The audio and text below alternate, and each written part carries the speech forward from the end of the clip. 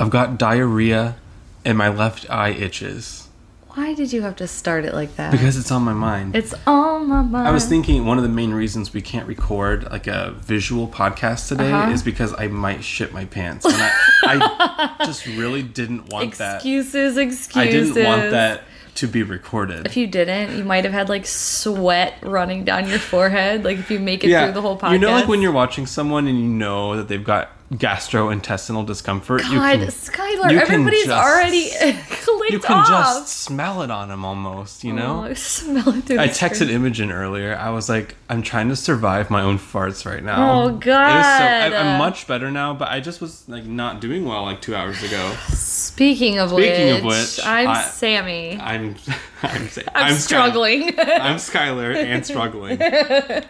Welcome to our podcast. Yeah, we're not doing a visual this week, obviously, but you know, when you get it, and you're welcome. I think it would be a great gift to our listeners to just never know when they're going to see us. Yeah, that's true. I feel like that's very on brand for speaking of which. It is very on brand. Like you just don't know. You just don't know. It's a roll of the die.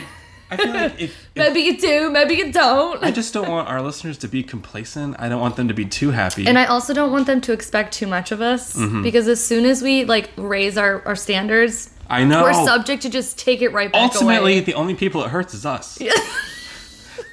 Every time we raise the standards, you know? Yeah, suddenly we've got segments. Oh, God. Wow, suddenly we have interviews and visuals. I honestly feel like maybe we went too hard, too quick, and we need to kind of pull back the reins. I think people were shocked. In fact, Imogen said we should just have an episode where it's just silence for an hour. I just said we should do an ASMR one, but I know Imogen wouldn't listen because she can't do ASMR. Or maybe like an hour where we just kind of like sip on things, munch.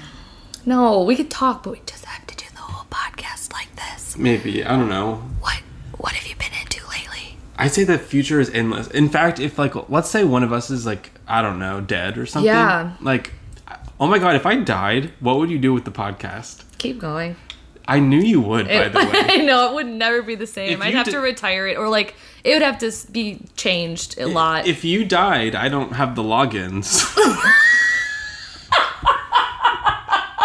So the podcast would be over. You do nothing but actually have the whole comedic relief in the podcast. Speaking of which, two, I guess.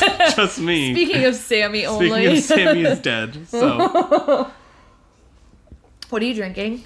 Something from the tap. Yeah, the I keg. can't remember what we got.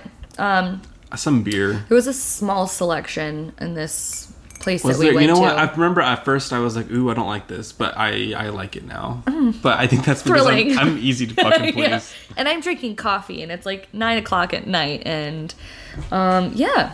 That's how I'm rolling right now. That's how I'm rolling. So you said that you had some outline of some things. I have no idea what we're talking about, but I did request us to have fun. Yes. And I know you might bring up some hard-hitting questions. I don't know. Nor. But, you know, last week was long. It was like an hour and 30 minutes almost. That's a long podcast episode for us. And I'm just ready to chill. And better this week in terms of things were just kind of rocky the last 2 weeks, just in general for people. And I feel much better now. I feel much more connected with people again. Yeah. Just things are better. You know, I have not been watching any spiritual content really, except for... There hasn't been as much the last week or so. If there has been, it hasn't been coming through my feed. I've been watching like a shitload of disc golf.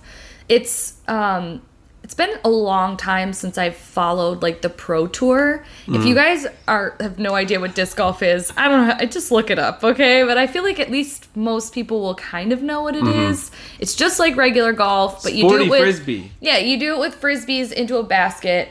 And that's how George and I met. But they canceled a ton of events in the beginning of the year due to the coronavirus.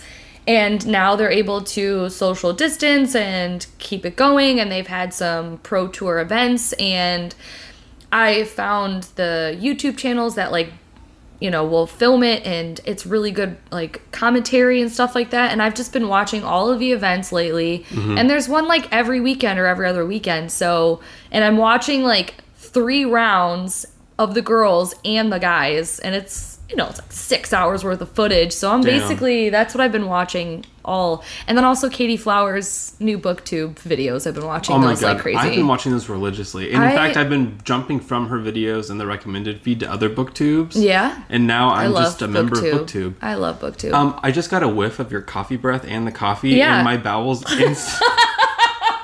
instantly activated.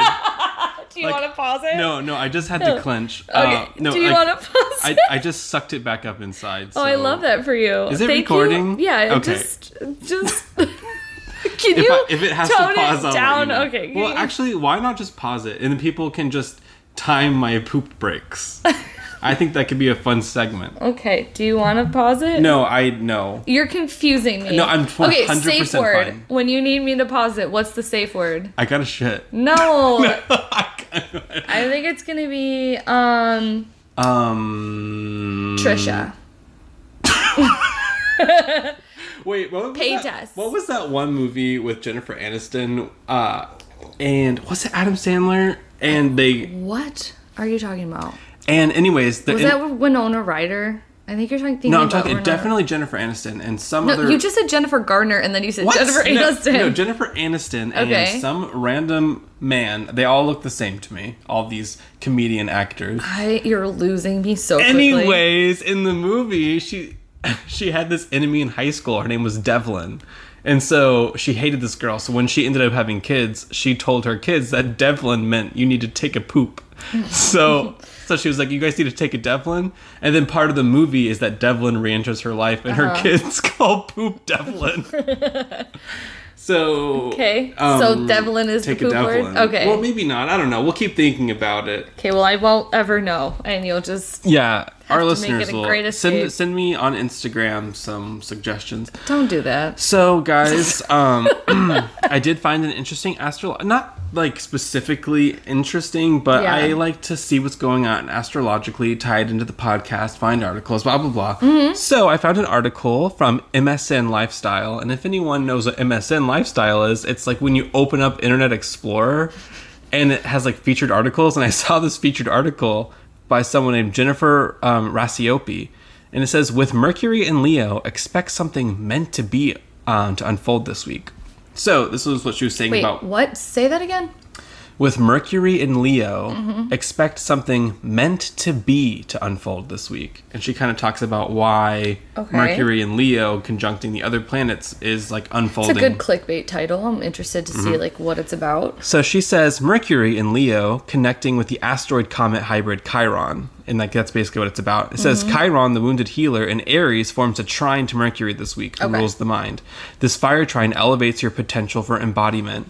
To support you to feel more embodied and in touch with your needs, consider a bath, a long walk outdoors, going for a swim, or any activity that helps you relax, feel, breathe, and be, and that includes sleep. However, this was the part that was interesting to me. Yeah, I was going to say...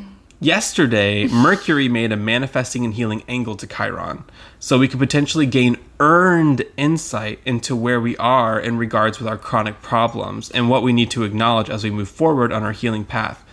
And then she says something cool. Remember, healing doesn't mean achieving the resolution or absolution of pain, but rather it's the process of building the capacity to accept what it is and be with it skillfully. And then today, Mercury moves from the Chiron trine into a square with Uranus and Taurus. Oh, yikes. That's my moon. Oh, yikes. Elevating tensions. So Mercury in Leo is a challenging angle to the planet of disruption in a fixed Earth sign. Yeah. It asks you to use your voice. Taurus represents the voice. If there's an issue in your life that you need to address, you might not feel ready to say something, especially depending on your chart. Doing so might feel like more labor than you frankly are ready to do. Still, though, the cosmos asks you to discern what's needed to bravely and consciously speak your truth. Okay. So without like actually having my ephemeris out and looking at any of the other stuff, because those are like pretty, I don't want to say they're pretty basic aspects for those planets, but obviously like they're in certain signs, so that does make a difference. But like Mercury moves really quickly, so it's always shifting and changing, and I always find that when articles are only talking about, you know, fast moving inner planets, it's kind of a not a puff piece, but like a I mean, it's like obviously a daily you gotta make money, Christina. No, exactly. And I'm not knocking it at all. It's more so just like, how much I thought it was well written. How much weight will it actually hold on the big picture will kind of depend on like what else is going on and also other people's planets. Like I said, Uranus is conjuncting my moon and has been for a really long time. So for it to be squaring my moon, that's going to affect me a lot harder than someone who, is going to have a different placement. But, Chiron is, even in good aspects, I would say it's one of the most challenging things to be highlighted. I would say that Mercury and Leo trining it is probably a pretty good aspect. However, it's still whenever we deal with Chiron, it's showing us where we feel triggered, where we feel trauma, where we feel like we've been dealing or dealt the shorthand in life. And out of that comes a lot of the times the biggest possibilities to heal others when we can recognize and know it. But if I'm going to summarize that whole article, it feels as though it was a time when it was trining Chiron, when Mercury and Leo was trining Chiron in Aries. It was like, oh my gosh, Leo's so fun, happy, shines a light, is very dramatic, very childlike. It's like being able to express and poke fun at your trauma and being able to highlight it and be like, oh my God, ha ha ha, this is my trauma. And then literally Mercury days later, it squares Uranus in Taurus. That is... putting a foot on the brake. That's almost like, ha ha ha, this is so funny. And then days later, it's like, I can't. I felt it too much. Like, I felt like that was an interesting astrological... I mean, like, I think every day interesting things are happening. Absolutely. But it just seemed especially interesting to me. Chiron and Aries, and then Mercury and Leo, and then approaching Uranus, and then before... Like, it just... I kind of... felt what she meant by saying something meant to be is unfolding. So to me, what was a little bit iffy of what was left out of that article is, and again, I have to get my ephemeris because I have to check, but Mars is in Aries. So that's a big component of what she could have slipped in there. We talked about how Mars was in Pisces at the beginning of the year and all of that. And now it's for the rest of the year. It might retrograde back and forth a little bit. I'm not sure when or what's going on there. But Mars is in Aries. And that means it's going to be, if not conjuncting Chiron, it will be in the same sign, which is still a big deal of how the energies are mixing. And Mars in Aries conjuncting Chiron. Mars is at home in Aries, right? Mars is at home in Aries, and it's, on the best side of Mars in Aries, it's able to be like, whatever you got going on, we're pedal to the metal. We are, flames a burning, flickering, probably not being able to contain it if you try too hard, kind of thing. You kind of got to be cautious about it. And on the challenging side, it's literally like, spontaneous is not the right way to describe it. Mars in Aries is it's maybe manic a bit too. It's like almost like, oh, I struck a match. Oops, shit, I dropped it on the fucking carpet and now my house is aflame in the most challenging aspect. So for that to be in the same sign conjuncting Chiron and to kind of leave that out of there, I mean... She may have mentioned, the article was long. I only picked out the parts that I thought were interesting. Okay, yeah. That's good. So she goes into other planets. I found her writing to be very well done. I really liked that's awesome. Yeah, that was the first thing that came to my mind was... And I think that, especially when it comes to astrology, this, everyone has their favorite planets, So even if Mars was doing something much cooler, if Mercury is your favorite planet, then... I mean, I'm thinking of this in my own terms. Like, I would say I'm much more interested in Mercury than Mars in general. So even if Mars was doing something cooler, I'm much more interested with what's happening with Mercury, if that makes sense. Yeah, it does make sense. And hopefully this doesn't sound condescending, but that is definitely a beginner's attitude to astrology because it's really easy for us to like pinpoint what we want to know and to kind of forget about the other things that are influencing it. And that's where like the second layer. Change. No, and you don't have to. I don't mean that in a negative way because I think a lot of people are like that. A lot of people are like, oh my God, what's Venus doing right now? Like, where is it? Or you're very mercurial, you're interested in Mercury. Sun is in Virgo, and you are very mercurial. So I can see how you would want to know that. But I'm going to tell you that when you got Mars aspecting things and you just kind of like...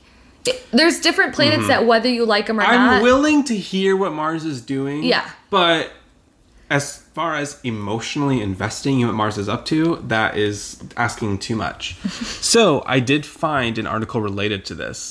And because a big aspect of what she was saying, not only about things that were meant to be unfolding...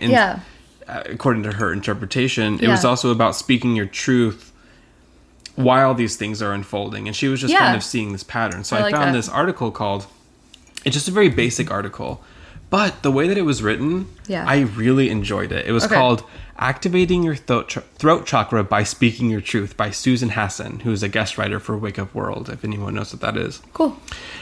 And so she writes, and then I thought this was just it gave me a lot to think about. It said, before one is confident enough to speak their truth, they first need to get comfortable with using their voice. And I thought that was very potent. Like, there's been times in my life where I've really, really thought, like, I want to start speaking my truth and, like, really open up. But I wasn't comfortable using my voice in the first place, you know? Like, I bet Mars was transiting your Mercury. Mars was transiting my Mercury, you know? Whatever. Aspecting it in very nice ways. And I thought that was beautiful. Let me read that again just so everyone can ponder it. And obviously, everyone's different, blah, blah, blah. But I feel like this resonated for me, so obviously it's going to resonate with a portion of you. But anyways, before one is confident enough to speak their truth, they first need to get comfortable with using their voice. And I really felt that, really agreed with that. I thought that was beautiful.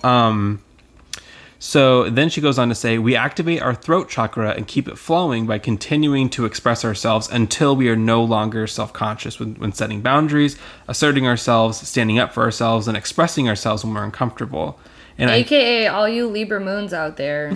Sup. And I think that anyone could have this issue, obviously. Yeah. So the next level... Or just like Libra in general. The next level... And Pisces. The next level of throat activation is evident by how comfortable we are when speaking our truth.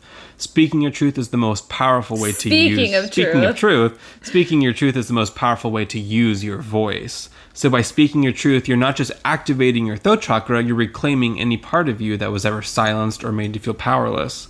Cool. When we speak our truth, we speak for all versions of ourselves, past and present, including the inner child, etc., who never got the opportunity to do so.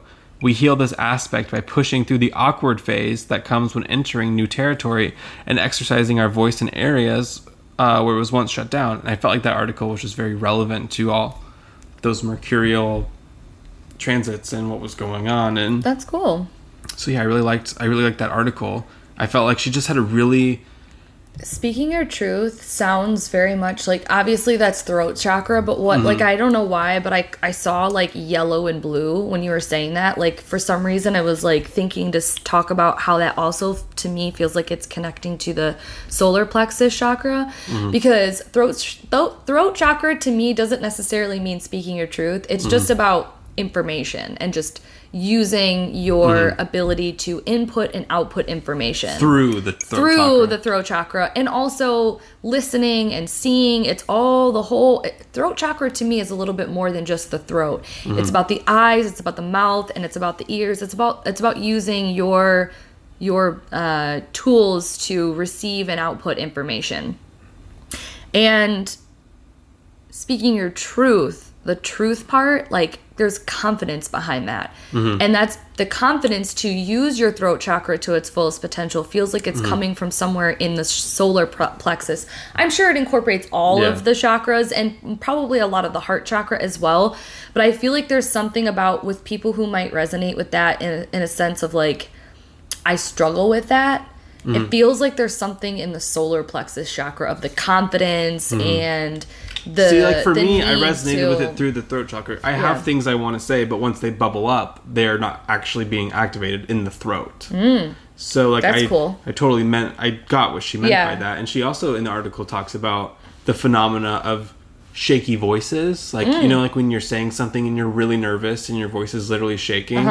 She really talked about that through the lens of throat chakra. And I just thought it was really great. Yeah, you ever, like, in high school remember kids that had to do, like, singing or Oh my in choir or God. something, and they were, like, really nervous, and Me.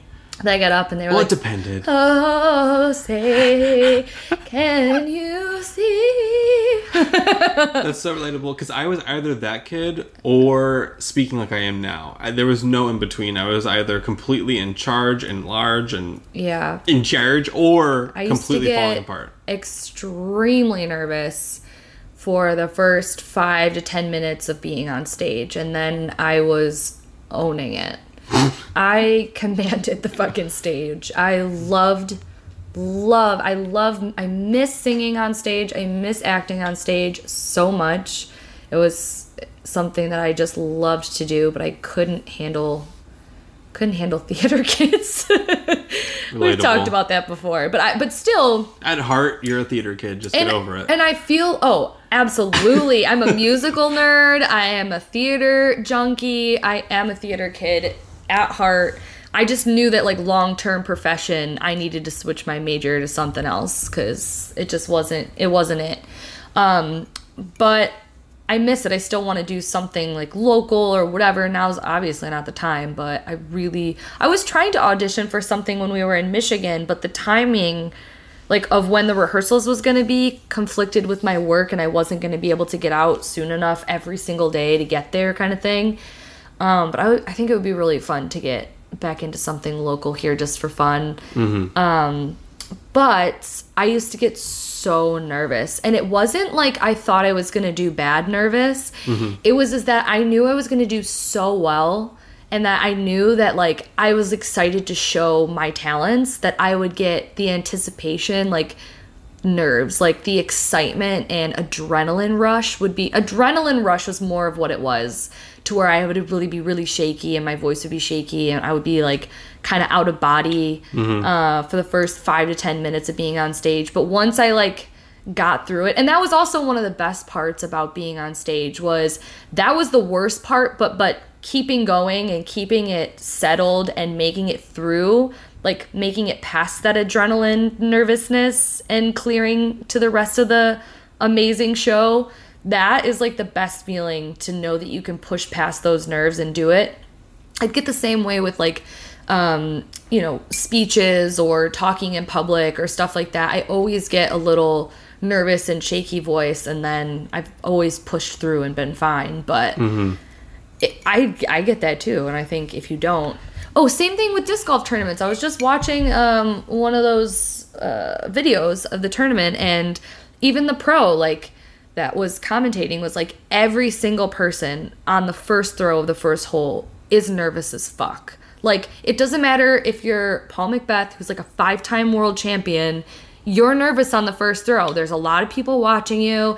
You know, it's your first throw of the tournament. Like, anything could go on. You're nervous. It's just like stepping out on stage, you know. I wonder, you know, when I don't get that way as much doing a live stream, but it also doesn't feel like a performance. Yeah, so it's not that's a different. It's almost like hosting a party, maybe. Especially at this point in our careers. Okay.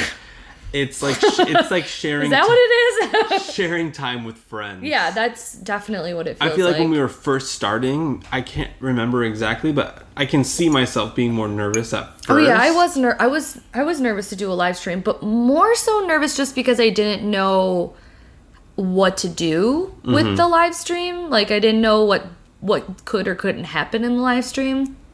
But I went live weird. on Instagram once. I would have loved to see that. Years ago, when I first started my tarot Instagram, I did a live unboxing of the Nicoletta Tricoli. Oh, you did? And did I watch? I feel no, like... you didn't, because I remember. Okay. No, you were like at work or something, and I remember messaging you being like, "Oh my god, I just went live on Instagram to my 5 followers." And I was like, "You did it with the deck that I love. Fuck you." Yeah, no. right. And one person showed up, but it was so great because it was just that one person. I knew them very well. Instagram Live is hard. Even if you have a ton of followers and you go live all the time, it's really hard to get like over 100 people on the live. It was Jennifer King from Ace of Tarot, and like everyone knows who that is. Aww. Literally the most legendary supporter of all time. Like, cute. Queen of supporting people. That's and she was sweet. so sweet. She was like, oh my God, you're doing so great. Oh my God, I love hearing your voice. And I was just like, my God, okay, yeah, I was meant for this. Yeah. And what a fucking legend. But speaking of, you know, being confident, be yelling out your truth, then there was a link under this article to another link to another article that I thought... This is... They don't know they know we know. So, linking back to that original article about something meant to be unfolding, speaking your truth, things are changing, right? Yeah. I found an article called, If You're Open to Growth, You Tend to Grow. Words of wisdom. It's by Janet Ray Dupree, and it was from the New York Times. And this was... That's... Really? Yeah, this is from the New York Times. If you're open to growth, you tend to grow. I'm gonna shuffle up on you. And so, basically, she was talking about... Am I open up to growth? Are you? It says, why do some people reach their creative potential in business? This was business focused, but it could be anything, obviously. Yep. Why do some people reach their creative potential in business while other people, equally talented, never do? After 3 decades of research, the Stanford psychologist Carl Dweck believes that the answer to the puzzle lies in how people think about intelligence and talents. It says, those who believe they were born with all the smarts and gifts they're ever going to have approach life with what's called a fixed mindset. Those who believe that their own abilities can expand over time, however, live with a growth mindset. People who believe in the power of talent tend not to fulfill their potential because they're so concerned with looking smart and not making mistakes. But people who believe that talent can be developed are the ones who really push, stretch, and confront their own mistakes and learn from them. People with a growth mindset tend to demonstrate the kind of perseverance and resilience required to convert life's setbacks into future successes. That ability to learn from experience was cited as the #1 ingredient for creative achievement in a poll of over 100 creative researchers. So, according to the top psychologists in the field of creativity, the #1 ingredient is your ability to learn how to grow. Learn how to grow and changing setbacks. So do you feel like this idea behind a fixed mindset and a growth mindset, do you believe that people who identify, whether they know it or not, as a fixed mindset are able to change to a growth mindset? In the article, they stress that it's absolutely possible, based on the literature, for people to switch to both sides. Yeah. So people can switch from the good mindset to the bad mindset, and people can switch from the bad, quote-unquote, mindset to the good. It just depends on where you are in your life. Yeah. It depends on how you were raised. It depends also on... The whole article was about if you're willing to grow, then you will grow. So it's... What do you think, and this is probably more so just opinion-based, what do you think is the #1 reason why people get stuck in a mindset of fixed, a fixed mindset? Fixed mindset? There's so many reasons, obviously. This is dancing around shadow work. So I'd say the thing that comes to my mind is, the first word is comfort. Because it's much more comfortable to, this kind of is dancing a little into shadow, but as we do, it's much more easier to say comfortable knowing before you even go in what's going to happen. Yeah. And not because you're negative or oh, I just don't want to bother, but oh, you know what? Knowing me, if I do this, I probably won't succeed. Or knowing me, it's just that comfort of already knowing before you go into it, because then there's no disappointment. It's that comfort of just already knowing. Okay. But that doesn't mean that also comfort mindset could be, oh, I know if I put myself up to it, I could do it, but I'm just not up to it right now. Yeah. So it kind of works both ways. I don't know why, because I don't agree with my first thought about it, but the first thing that came to my mind, and the more I was thinking about it, I don't know if I agree with it, but it's the people that you surround yourself with. I don't know why that was what came up for me. They'd be a huge influence, because I'm not saying that they are or aren't the reason why you are, but if you I think it depends on your sign and how much you absorb other people's energy. I mean, obviously, I definitely think it has to do with your transits and your natal chart, but that's just me. But yeah, I don't know why, like, the people you're around or the people you choose to surround yourself came up as, like, in my mind as the number one reason why I think most people aren't aware of, maybe now, or I don't know, it's kind of hard to say because we surround ourselves with open-minded, self-aware, self-exploring people, but on a whole, like on a whole of a humanity, I think there's a big portion of people that just don't quite know how to self-explore or to dive into things like shadow work, or call it something else, call it like growth mindset. Like, they wouldn't know what that's like because if they're surrounding themselves with people that are stable or fine with where things are at, or maybe they're encouraging but maybe just not, I don't know why. Do not lick my couch, Phoebe. But also that is kind of like downplaying us as a humanity, but you know, that's where we're at in 2020 right now. Yeah, it's kind of all over the place. Because I think thinking about it in the mindset of our spiritual type of community, or people who are spiritual in any sense of the word, I would think that it is much more based off of other things. But people who don't have a spiritual mindset, I'm fascinated by people that don't have spiritual mindsets. I am too. So they make me extremely uncomfortable sometimes. I 100% agree with that. And so, but I learn a lot from interacting with people who do not consider themselves. I learn a ton from them too. The guy that I'm kind of seeing right now, right? He has no spiritual beliefs, no spiritual practices, and some of the things that he said have been kind of jarring to me about his opinions about people that have spiritual beliefs. Okay. And because I surround myself with people that are so entrenched in this, this is my reality. Yeah. And so to meet someone where that's not their reality, it's jarring because you forget that anybody has another opinion. Yeah, you forget that anyone else people are different from you. And so I feel like for me, there's these inherent judgments that come up of, well, that if this person doesn't have access to spirituality, then they're probably not doing deep psychological work, right? That's not true, though. Yeah, not true. Yeah. You didn't let me finish, Samantha. Oh, well, get there. You know, like all these opinions, like, oh, they must not, think as deeply about things. But when you talk to them, they are having these thoughts and these experiences. They're just through a different lens. Yep. And it's the lens is... Well, not all of them. Not all of them, but some of them are. And then it's weird to see, in my mind, what I've just called like the secular lens. I don't know what the actual term is, but like the secular lens is probably just like the psychological lens of things. And hearing people talk about things that we talk about just with different vocabulary. Yep. And it's so strange to me. Like, that's where I feel like that fixed mindset comes in, because it ties a lot into vocabulary and like the way we talk about things. And so I'm going to talk about disc golf again. Okay.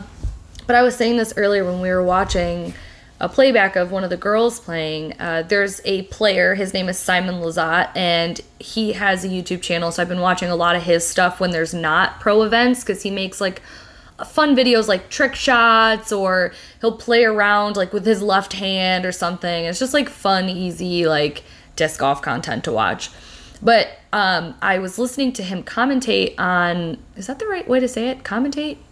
Yeah. Why does that sound weird? Commentate? He was talking through one of the professional rounds, and he was playing. So he was talking about his card and his throws and what happened.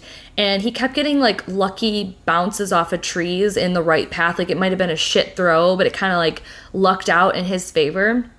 And he started talking and saying things like, yeah, at this point in the round, I was down, 5 strokes, and I really was feeling off on my game, but every single throw just seemed like the fates was in my way, and I just really felt like this was supposed to happen for me. I really felt like, the course was helping me. I really felt like the universe was kind of getting me on track to get there, and I really don't think that he's a spiritual guy in the sense of like he has a spiritual practice. I do think, obviously, from the way he was talking, that he has an open mindset about things like that.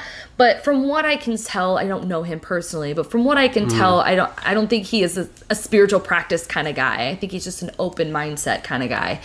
And listening to him say that and listening to him talk like that, especially on a sports, that was as professional of a show as we get with Disc Golf World. Yeah. And have somebody like Simon talking like that and not talking about how it was technically off or blah, blah, blah. He was like very much like, I just felt like fate and like the trees were there to help me. I was like, whoa, that is really interesting to see somebody that, especially because I haven't been watching a ton of spiritual content, it was like sneaking its way into the stuff that I was watching, and it's just kind of interesting. Another thing that came to mind when you were talking about it. Hello, Phoebe. Are you through with that? She's sniffing shoes. Come on back up here. Phoebe. It's funny that the way that you're talking about it, there's this author named Lucy Greeley who wrote a book called Autobiography of a Face, right? Yeah. It's this woman that had to get a portion of her jaw removed. And in the book, she's not really that spiritual, but... So she's not a spiritual person, but in the book, she writes about how things were really tense. Basically, the way that things were happening in her life, she was treating things in a spiritual way without being spiritual. And she has this line in the book called Pantheism Ruled. Ooh, okay. And it was basically like that disc golf guy was saying, like the trees were helping me, the wind was doing it. And it was just like this idea that everything around you is alive and fate and doing its own thing, but you're not necessarily involved in it. Yeah. And it reminds me of that line. And everyone should read this book called, by the way, Autobiography of a Face. And this line, Pantheism Ruled. Just this idea that the world around you is alive. Yeah. And it doesn't even matter how you interact with it. It's just happening. Who else was I talking to? And it was not... I was talking to somebody and I can't remember who it was, and it was like a conversation that was absolutely not geared towards anything spiritual, and they were clearly not a religious or spiritual conversationalist type things. Like they could have had that mindset. Thoughts, but they're not actively considering themselves. They're not on TarotTube. No. And I just can't remember what it was, but it was like the conversation was going and I was listening, and then they were telling me something about their lives, and they were like, and I'm a big person that always believes that everything happens for a reason. And I feel like you hear that line a lot with everyday people, whether you think that they're religious, whether you think that they're atheist or whatever. I mean, I'm sure that some atheists ingrained in our culture to say, I think that everything happens for a reason, even if you don't believe in fate. It's that more so that you think that there's something bigger out there that is helping to push or to navigate why certain things happen. And normally it's followed up in a conversation where things aren't going people's way, or they've had a rough patch in life and then they realize once they're out of it that it actually ended up being for the best. But I hear that line from a lot of people who want to be spiritual. Maybe they are spiritual, but they just don't know how to communicate. Maybe going back and circling the segue back to the throat chakra thing, where people want to talk, but they're afraid of being judged, that they believe that there was a reason for things. So that snuck into the conversation, and I was like, oh. Do you think a belief in fate would impact a fixed mindset? Oh, that's a great question. I don't know. So, my experiences, I think my religion and my spirituality is always shifting and changing, and it's definitely up in the air right now. As it should be. But as I'm getting older and experiencing things, and just my experience with coincidence and my experience with, chance encounters and one choice making a whole world of a difference, to me it just seems like this idea of not a master plan, but just this idea of destiny and fate and moments. I don't know if every moment is meant to happen, but these moments that you're destined for. And it just seems, the more and more that I am approaching these things, it just seems more real to me. I do think that we are destined for things. It just starts to feel more true to me. Yeah, so in astrology, and this has been always something that's been that has always kind of like shaken me when I'm not feeling as confident with astrology. Or, you know, when I am feeling really confident with astrology, like I've kind of gone back and forth with the way in which I believe how fate or destiny intertwines with astrology, because there are certain placements in our life that entail certain time periods of us going through major growths. For instance, a Saturn return, right? So in astrological terms, that's an easy one example to give, because we've talked a lot about what a Saturn return is in past episodes and what it entails.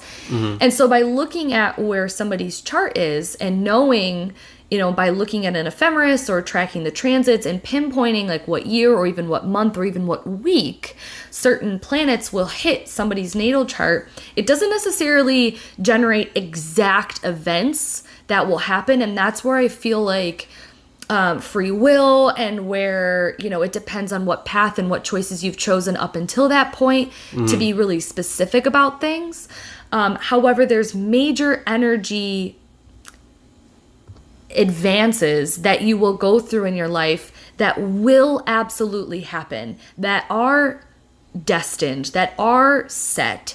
It's whether or not you've made certain choices or paths, gone down certain paths as to how that plays out. You know, there's an energetic lesson with certain things that will happen in your life, designated astrologically, that other people won't go through. And a lot of those happen to be more outer planet things, because those planets travel super slowly. So sometimes one person will have transits in certain houses for their lives and not in other places. More predominantly things like Pluto and the outer planets like that, that just take a really long time to move. I just feel so much like I feel torn sometimes with saying like there is fate, there is destiny in some capacity. I just don't think it's as expressed as it is in like fiction books or you know, in the sense of what like we think. A prophetic exact moment. Exactly, like Harry Potter, like very much like the fate, the prophecy. Sometimes I don't know.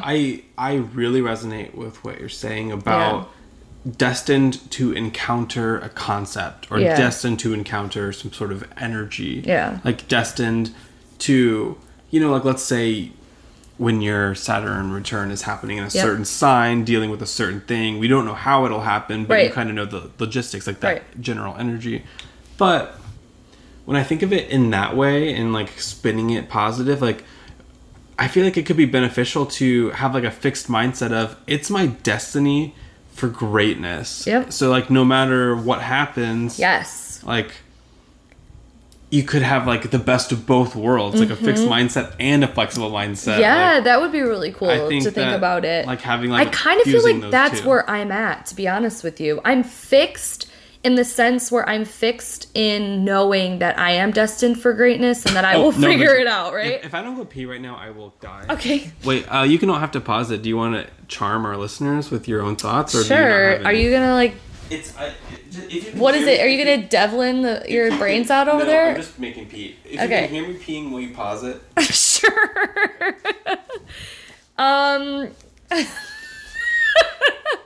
So I don't know when the hell I drew this card, but I pulled the Sassy Burrito Tarot, or the Sassy Burrito Tarot, and I pulled the Page of Cups reversed. I think it was when he was talking about fixed mindset, and like in the beginning when he was reading that article. And there was something that was coming up for me about, because in this particular image, there is a girl and she's got a bow and arrow, which I think is a little bit interesting since this is the Page of Cups and there's no cup in sight.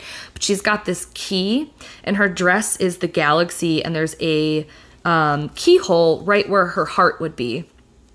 And the card came out reversed, and I feel like talking about whether somebody has a fixed mindset or a, you know, an open mindset or whatever he called it, it's definitely coming from a space of wanting to emotionally be vulnerable. Because when he was talking about the confidence and the need to feel like we're secure or that we're stable and comfortable and knowing like I will only get so far, the people who have growth mindsets are the people who are vulnerable enough emotionally to open themselves up to failure, because you're only going to succeed or to grow with being open and vulnerable to the possibility of failure, and knowing that with failure you're never really failing. So I think it's definitely with failure you're never by the way, I'm back, everyone. Yeah, with I failure just peed you're like never a whole gallon into that toilet. with failure you're not actually failing.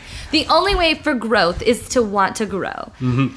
Even if you failure. have a growth mindset, you will grow. I was talking about the Page of Cups reversed in this sense, like talking about people who have fixed mindsets or growth mindsets, and how her key to her heart is opening this up. Okay, I'm talking. I'm going to see where I'm stuck in a growth mindset. I'm sorry, stuck literally talking. I'm fixed. You know what? You know where your fixed mindset is? Being a dick. I just need to be heard. Okay. I was gone for a minute. Yeah, all right, go ahead.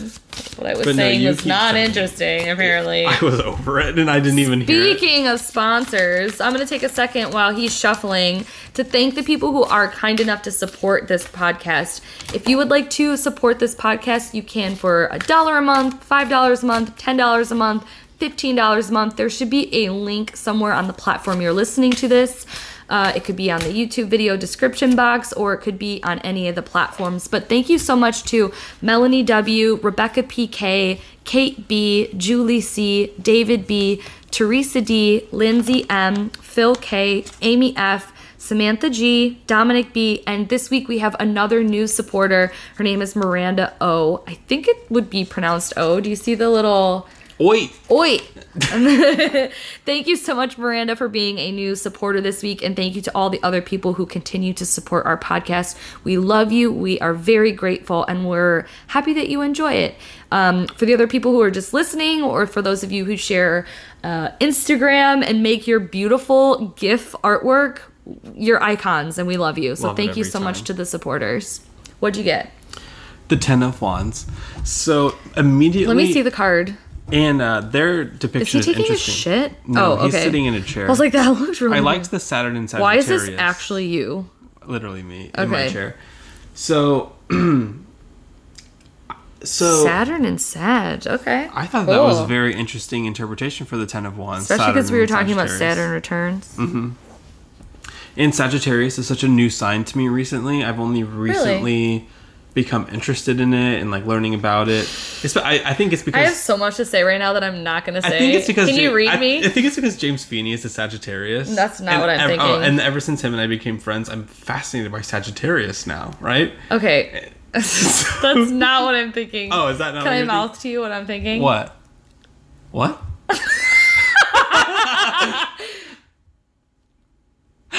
Oh, I forgot about him. Big mood. Okay. So, yeah, him. That's it. Oops. Who? So, for me, I really struggle with, and this isn't just me being a Virgo. Okay, yes it is. So, I really resonate with chronic fatigue syndrome. Oh my god, you do okay, not. You just work at fucking 5 a.m. and... So, I know, I sound insane. I think it's because I have a really busy life and I'm just tired. You're not that busy. I have a busy life.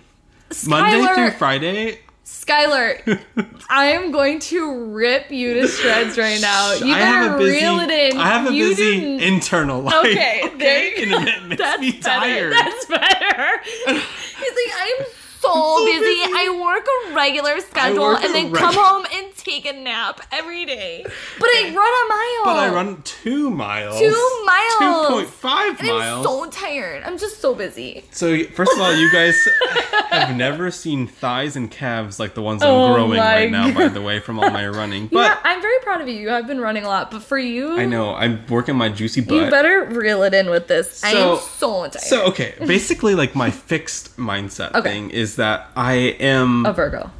Yes. I guess, you know what? It's not even about, like, the chronic fatigue, which it is, but it's... You do not have chronic fatigue? I sometimes have chronic fatigue. Don't say that again, you hypochondriac. I'm always like, I'm dying. I'm dying. I'm so tired. It must be chronic. So I get upset. And so, like, just, like, I hate being tired. It's one of my least favorite... You're talking to a Taurus moon. I am the worst without sleep. It's one of my least favorite experiences. It's just being sleepy and tired. Yeah. It just feels like... Hungry and tired are not my strong suits. It feels like a waste of my time. And to just be tired, I'd rather be awake, you know? Earlier, we were... Like, I was not able to get food. I was not able to get food for, like, 8 fucking hours. And thought I was going to die. And George was, like, fine. He's fine. I was like, I have to get food. And he was like, all right, well, we'll find some food. It's fine. It's fine. I was like, no, like, I have to get food. And then he kept, like, saying things. And I was, like, snapping at him. I'm like, I'm hungry. Oh, my God. Like, that's me only when I'm tired, though. Same. If I'm hungry, though, that man can survive on 1 hour of sleep and 1 meal a week and be the same. The hour sleep thing I can't relate to, but... If I get less than 8 hours, I'm a literal monster. If it's an inconvenience to somebody else, I will not be hungry. But if I get over 8 hours, I'm also a monster. If I sleep too much, I'm a monster. Are you talking about me or not? No. Okay. Like, you just opened it up for me to talk about me. 10 of Wands. Okay, basically, like, where I'm fixed in my mindset is that basically, when I'm tired, I ruin my own time, right? I'm like, I'm tired and I'm mad about it. Yeah. And then I feel like I can't do anything. And so basically, if I'm not putting 100% into something and I'm not fully engaged, I will not do it. I feel like I can't do it. And I feel like that's holding me. They can't do it. I just can't do it. So I feel like that shit is holding me back. Like, I've always struggled with this. Doing something even though I'm tired. What if I just really internalize that message? Like, it's okay to be tired and do something. It doesn't have to be 100% emotionally engaged. And I feel like this, especially in terms of spirituality, when it comes to, like, spiritual stuff, if I'm at all tired, I cannot do it. Like, that's really interesting that's what came up for that card for you. Like, that is not what I would have thought at all. And that's just what's so interesting about tarot or cards or using your intuition with things, because I did not get that from that image. I did not get that from the Ten of Wands. I did not get that from Saturn and Sagittarius. I'm using the Next World Tarot, by the way. And just him sitting in that chair, looking at all the stuff around him. Yeah. It's very relatable to me. He's just sitting there.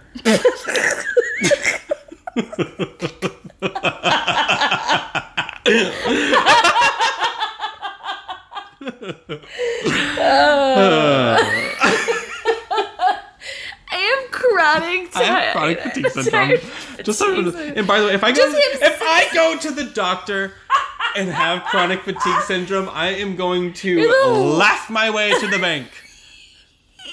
I do not have chronic fatigue syndrome. You don't know that! I do know that, you dick. You know what I saw from the Saturn and Sag? I'm going to interpret this for you. What do you see?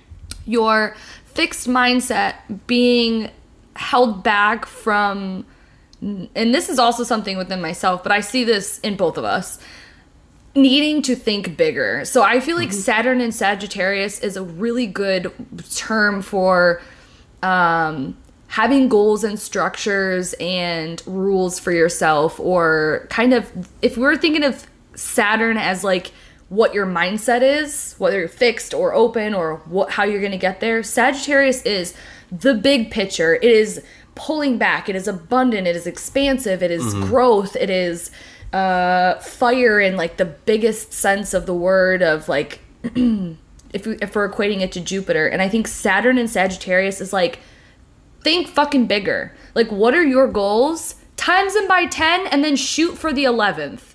You know what I mean? And I feel like both of us have goals. We have things we want to achieve, but we're always kind of shorting ourselves or shortchanging ourselves. And that's why in the fixed mindset, like, I strive every single day I wake up to have a growth mindset, but I can tell that if I didn't do that, I would absolutely be reverting back to a fixed mindset, because it's just like not as much in my DNA or even in my astrology chart. I have to fight every single day to have a growth mindset. I have to work at it. And maybe that's why I have a spiritual practice is because deep down I recognize that if I don't, I won't go anywhere. I won't do anything. I will just be fixed for the rest of my life. And I think that's Saturn and Sagittarius, at least for myself, but also I see with like you and what we talk about and what our goals are. Like, because you and I both have mutable signs for our sun. Absolutely. Right? But we also have very like pigeonholed views and focuses with that Virgo and with that Gemini. It's not that we don't have goals. It's not that we aren't ambitious. It's not that we don't think things and we don't want to evolve. Everybody does in some way. It's just that Saturn and Sagittarius is such more of a like, it's more so like, what are our goals and how are we shooting for the fucking moon instead of shooting for something down the street? I feel like Saturn would be a cool reining in power of the power of Sagittarius. Yeah. Like really being at the helm, charioting it. Absolutely. I mean, there's a lot we could talk about with just those two signs together, but I feel like if we're talking about fixed mindsets and growth mindsets, Saturn and Sagittarius for us both, I feel like is us shooting bigger, dreaming bigger, thinking bigger, and not limiting ourselves. I feel like, yeah. I do limit myself. I limit myself all the fucking time. Minute by minute, honestly. Literally in this moment. We could be in the fucking White House right now. Why? Look at us. Look at us. Look at us. Look at it. Look at us. Look at us. All right. How do you feel? Oh, let's finish off with just a little fun tea. Because I don't have anything serious. I don't have anything I've big. got some incredible tea. Okay. So, spell the tea. What time is it? Where's our bell? Yikes. Nothing. Nothing? Just... That works. So, spell the tea, which is... Carrie Mallon, who is the co-creator of the Spacious Tarot, has just been super active on Instagram lately. Cool. And it's just been real fun to see because sometimes she'll go radio silent and sometimes she'll be back just like delivering me content, right? Through Instagram. Just for you. Just for me. Just you. Like, fun Instagram stories, fun posts. And I've just been really enjoying seeing her presence. Yeah. Because sometimes she kind of... I don't know, just isn't doing that. Yeah. But right now she's really doing it. I love it. I love it. So that's the tea? That's the tea. Love it. Nice and easy. No, we spilled a lot of tea last week, so we're just light and breezy, airy. So my tea is that somebody sent me this really cool, like, love package, and I talked about a few of the things that were sent to me in a recent vlog, but the one thing was this book, and it was a fiction book, and it's called Tarot, and I can't remember the author's name. I think it's like Marissa something. It's like it's you can try putting it in the show notes. Yeah, I'm not gonna do that. You can just go watch my vlog and I like talk about it, or you can look up like Tarot. It's a fiction book, and the title is just Tarot, and it has like an image on it that looks very much like oh God, what was Rebecca Campbell? Yeah, what was Rebecca Campbell's? What's that? Workers of the Light. Yeah, yep, exactly. Thank you. Yeah, I know exactly what you're talking about. The book cover looks like... It does look like a Rebecca Campbell cover. Like a Rebecca Campbell... Some sort of brand angel kind of thing. Yes. And I'm reading like 4 or 5 books right now, and they're all either like very heady, very intellectual, or very like dense. I'm reading like 2 things on Audible, 3 things in fucking, book form, and I was like... Book form? Yeah, like actual book form, and I'm loving all of them. It's just going slower because I'm spreading out my time and everything. Oh my God, I'm dragging this out so much. But this is why it's important and why I feel like it's really cool, is because I was sent this book. It was a fiction book. I had never heard of it, didn't know anything about it. And I was like, should I start another book? I was really like leery about it, but I was like, you know what? It's a fiction book. It'd be nice to have a fun, easy breezy fiction book to like switch it up. I haven't read a fiction book in a long time, except for the fucking Mist of Avalon on Audible. That took me months because it was so long. And I was like, all right, yeah, I'll just start. And I could not put it down. I haven't read a fiction book like that in a while. And I read most of it. I only have like a few chapters left. And it is very easy read. Very, I don't even want to say amateur. I feel like that's not the right way to describe it. It's young adult. Yeah, it's YA. So it just has like pretty quick plot. It's pretty predictable, but in the same sense it's not, because you don't know how it's going to play out. And what's cool about it, you guys, is that it's based on tarot, but it's not in your face. So there's characters that are named the Fool, and their personality is like the Fool card. And there's a magician, and there's a hermit card, and there's a Hierophant king, and there's the land of the cups. And not to spoil anything, but just to give like a synopsis to get you guys to like maybe want to read it. It's about a girl who was literally trapped in a tower, and her father was the Hierophant king who kept her there, and she learned how to weave these tapestries, which in turn unlocked these worlds, and she ends up discovering her magic and discovering life through her tapestries. And just the way that this author kind of weaves tarot into it without there ever being cards, without there ever being like a structured, like there is characters like the King of Cups, the Queen of Cups, but it's only in passing, and it's not rigid. It's very free flowing, and it's interesting to learn and to think about tarot in such a fluid, easy breezy fiction way. And I'm really enjoying it, and I highly recommend the book. It's just been such a unique way to incorporate tarot and reading.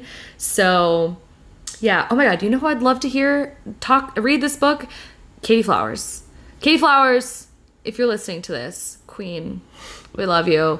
You have to pick up this book and then talk about it on your BookTube, because it would be the perfect combination between your two channels. And I think that you would like it, and you'd get through it really quickly.